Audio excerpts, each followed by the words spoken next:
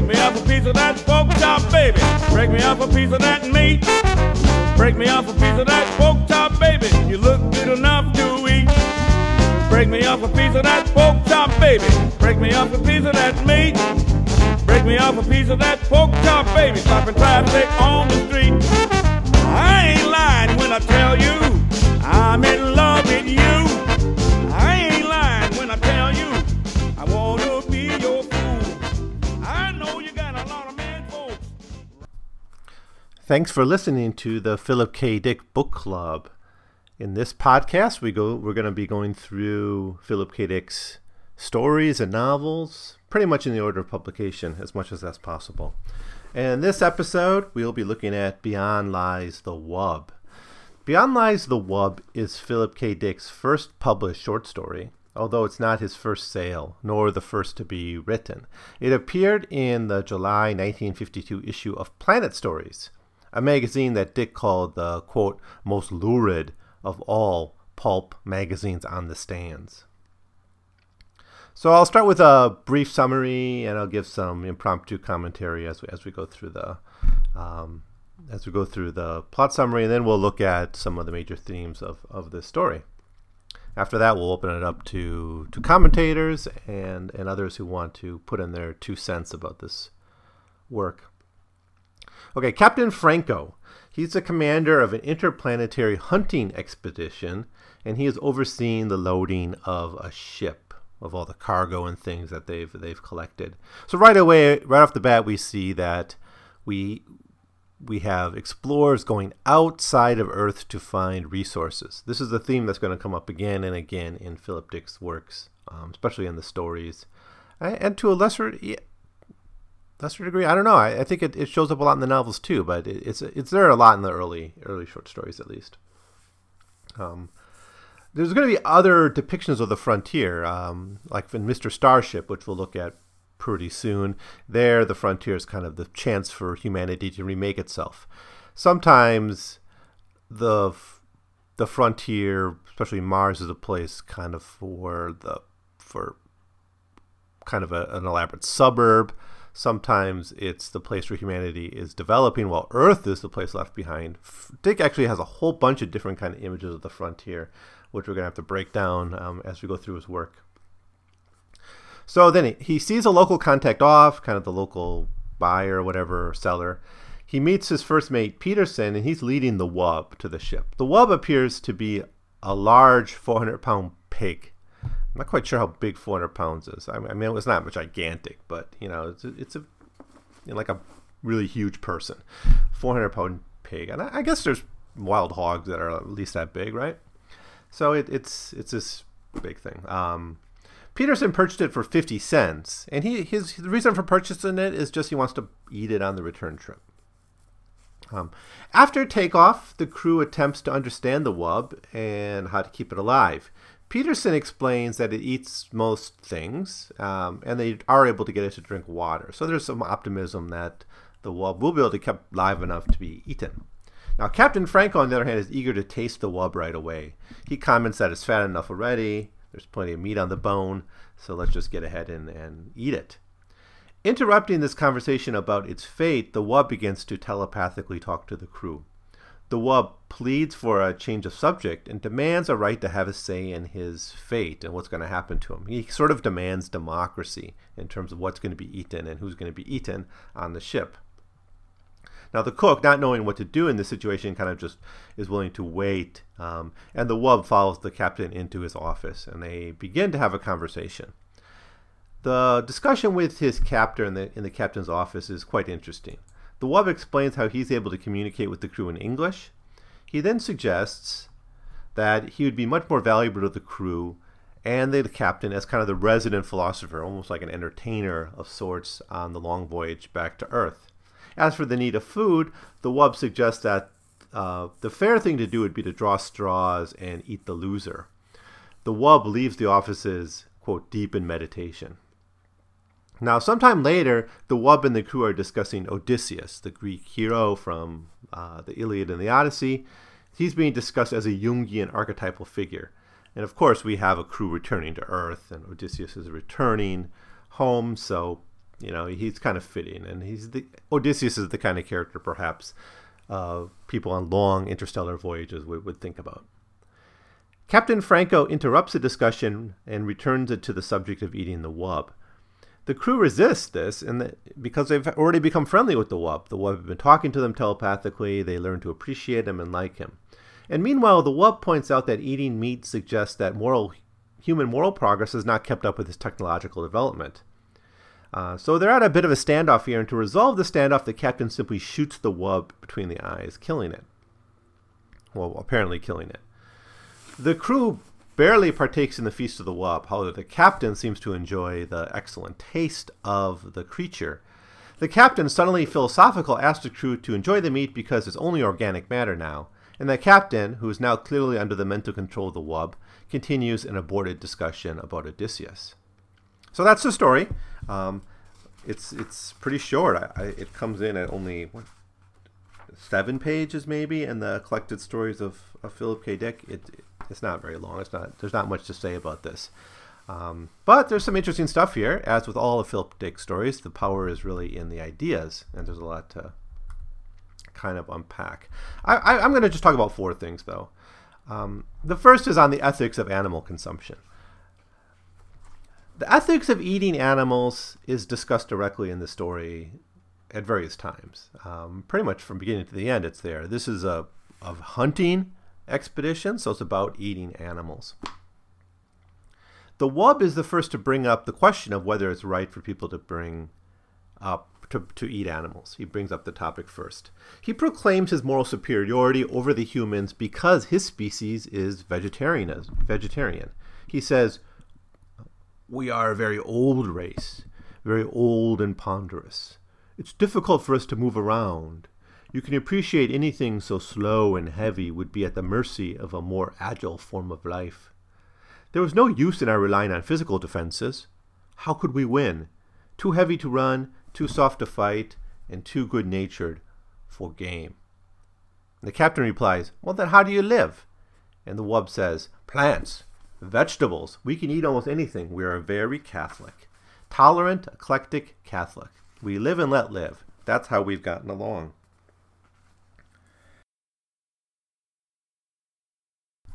At this point, the wub doesn't deny that he'd be good to eat. He says, "I'm told it's good, a little fatty but tender."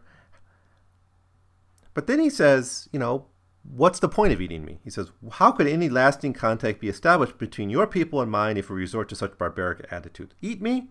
Rather, you should discuss questions with me, philosophy, the arts." And now, so there's a few values here. It is wrong to eat helpless animals. That's one of them. And that's what the wub says. Helpless animals, you shouldn't eat them. All right. It's not just wrong, but it's cruel and almost pathetic in the wub's point of view. There's nothing challenging. There's nothing great about eating meat in the wub's opinion. Tolerance and open-mindedness is contrasted alongside the wub's vegetarianism. They go together. Nature is brutal and vicious, but the more enlightened species accept the philosophy of live and let live. And then there's other levels to it, but I think we'll get to this a little bit later. The wub manages to convince most of the crew that it is wrong to eat him, at least. It's a logical extension of the claim it wouldn't hurt anybody. That's what they end up saying. The crew says it wouldn't hurt anybody. And this can be easily extended to all animals. Now, I'm not sure if Dick is vegetarian. I don't think he was. But this is an interesting kind of attempt to make a case for vegetarianism via a science fiction story. Essentially, the foundation of vegetarianism is empathy for animals that are weaker, not as intelligent, and less able to resist than humans. So the second theme in the story, beyond vegetarianism, which is really a big one, this is about eating. In fact, that's the thing that runs through the whole story. But another one is just overuse of resources. There are basically 3 or 4 reasons humans in Dick's novels go to space, as I already suggested. One is to find a new frontier. One is to leave a dead Earth. The second might be war, I want to say. But that's kind of a connection of this fourth one, which is seeking out resources. Now, Now, whether that frontier is good or banal is something that Dick's going to change his mind about in various times. But there's just a handful of reasons. They contradict sometimes, but they're all there in his works. And it's something that's of much interest to me, so I'll point it out when it comes up in these works. But it's clear to Dick in the story that it's better to find the frontier as a way to remake humanity or to give it a renewed birth. And this is really the theme in stories like Mr. Starship. It's pretty unfortunate and pretty gross almost and pretty useless to just plunder resources, right? In this story, the humans are plunderers of resources. Yes, they work with the local people and they purchase meat and other products from the local people, but this is actually related to the vegetarianism. The Wug is clearly an advanced species. He consumes only the plants and vegetables on his planet. He's willing to live in harmony with his environment. The Wub is the sustainable environmentalist, in other words. He's even willing to sacrifice himself for the well-being of the crew. So he's just a newcomer on this crew. He's barely a crew, right? He's a captive, but he's still willing to, draw lots to see if he's the one who's going to be eaten. He's willing to sacrifice himself for the needs of the crew, but he's just pointing out that it's not necessary that you eat me. Right, so he has this very empathetic, very self-surrendering attitude about his fate, and about the purpose of life. Right, you're supposed to live in harmony with those that are around you. That's what we get out of the depiction of the Wub here. He's only objecting, and his objections only come from being singled out as the victim kind of unfairly, as being said, oh, because we bought you because you're an inferior species or whatever, which the Wub obviously isn't. But he's objecting to just being singled out as the outsider and therefore eaten. The third theme is fate. The third theme of this story is fate. Fate comes across in this tale in a few ways. One is the Wub proposes kind of a Jungian argument about... Sorry, I had to find it in the text. He says, I find in your Odysseus a figure common to the mythology of the most self-conscious races. As I interpret it, Odysseus wanders as an individual aware of himself as such. This is the idea of separation from family and country, the process of individuation. Right? So this is kind of a Jungian argument, it seems to me, that this is a story that's reflecting the common collective subconscious of the human race, and that is the tension between community and maturation, the tension between being part of a society and having to venture out on your own to become a fully developed individual. So this is something all people must bear. He goes on after Peterson kind of gives some details about Odysseus. The Wug says, all creatures must return home. The moment of separation is a temporary period, a brief journey of the soul. It begins, it ends. The wanderer returns to the land and race. And this is when the captain jumps in and just kind of shoots him. But according to the captain, the Wug, though, is doomed to die because it tastes good. Or at least it looks like it tastes good, and he confessed that he tastes good to the captain. He says, quote, it is a Wub, it is to be eaten. The Wub does not disagree with fate entirely either. Obviously, he sees it in this kind of Jungian sense that we're all fated to return home, or we're all fated to have the struggle with individualization. But he even makes the more banal point that he himself is addicted to various forms of relaxation. He's almost fated to be kind of lazy, sluggish, a bit of a hedonist, I suppose. At least maybe in the Epicurean sense of hedonism, a life of friendship and ponderous reflection. He's willing to accept fate based on random chance as well, such as when he offers himself to be part of the drawing of straws. He argues that fate is most just because it protects the minority from the infringement of the majority. He is even willing to accept the will of the majority, putting it to a vote, in a type of democracy. And when they engage in the story of Odysseus, as I've already said, he's arguing that Odysseus is a metaphor for the inevitability of returning to home. So that's the third theme. Now, the fourth theme, which seems to be the main theme of the story, actually, there's not that much to say about it, and that is the transmigration of the soul. We don't really know much about this. All we know is that the Wub has this concept that souls move, that souls return to their home. They must come back. And that's why he's interested in the tale of Odysseus. And all we really know is that at the end, when the captain eats the wub's soul gets incorporated into the captain's body, and he basically takes over that body. So it's not clear, it seems the wub are a real species on this planet. The local people knew about it. They don't seem to mention that it transmigrates, but maybe it's never really clearly established if the wub is the soul, is this consciousness that's moving around. So the pig form is not the soul form the wub takes. Certainly this particular wub has psychic powers and is able to take over the mind of his murderer in order to live forever. Of course, the fate of Peterson is not well known. The idea of one losing one's consciousness to an external malevolent force is something that Dick is going to play with a lot. You certainly have it in Ubik with this concept of half-life. That kind of gets as a way for people to extend their life, often at the expense of others. At least in Ubik, I remember we'll talk more about it when we get to it, but in that story there's this projection of the will of the person who has died on the living. We have examples of aliens taking over minds. We have examples of people who are robots that are programmed to think they're human and therefore kind of lose their identity and consciousness throughout their stories. So that fragility of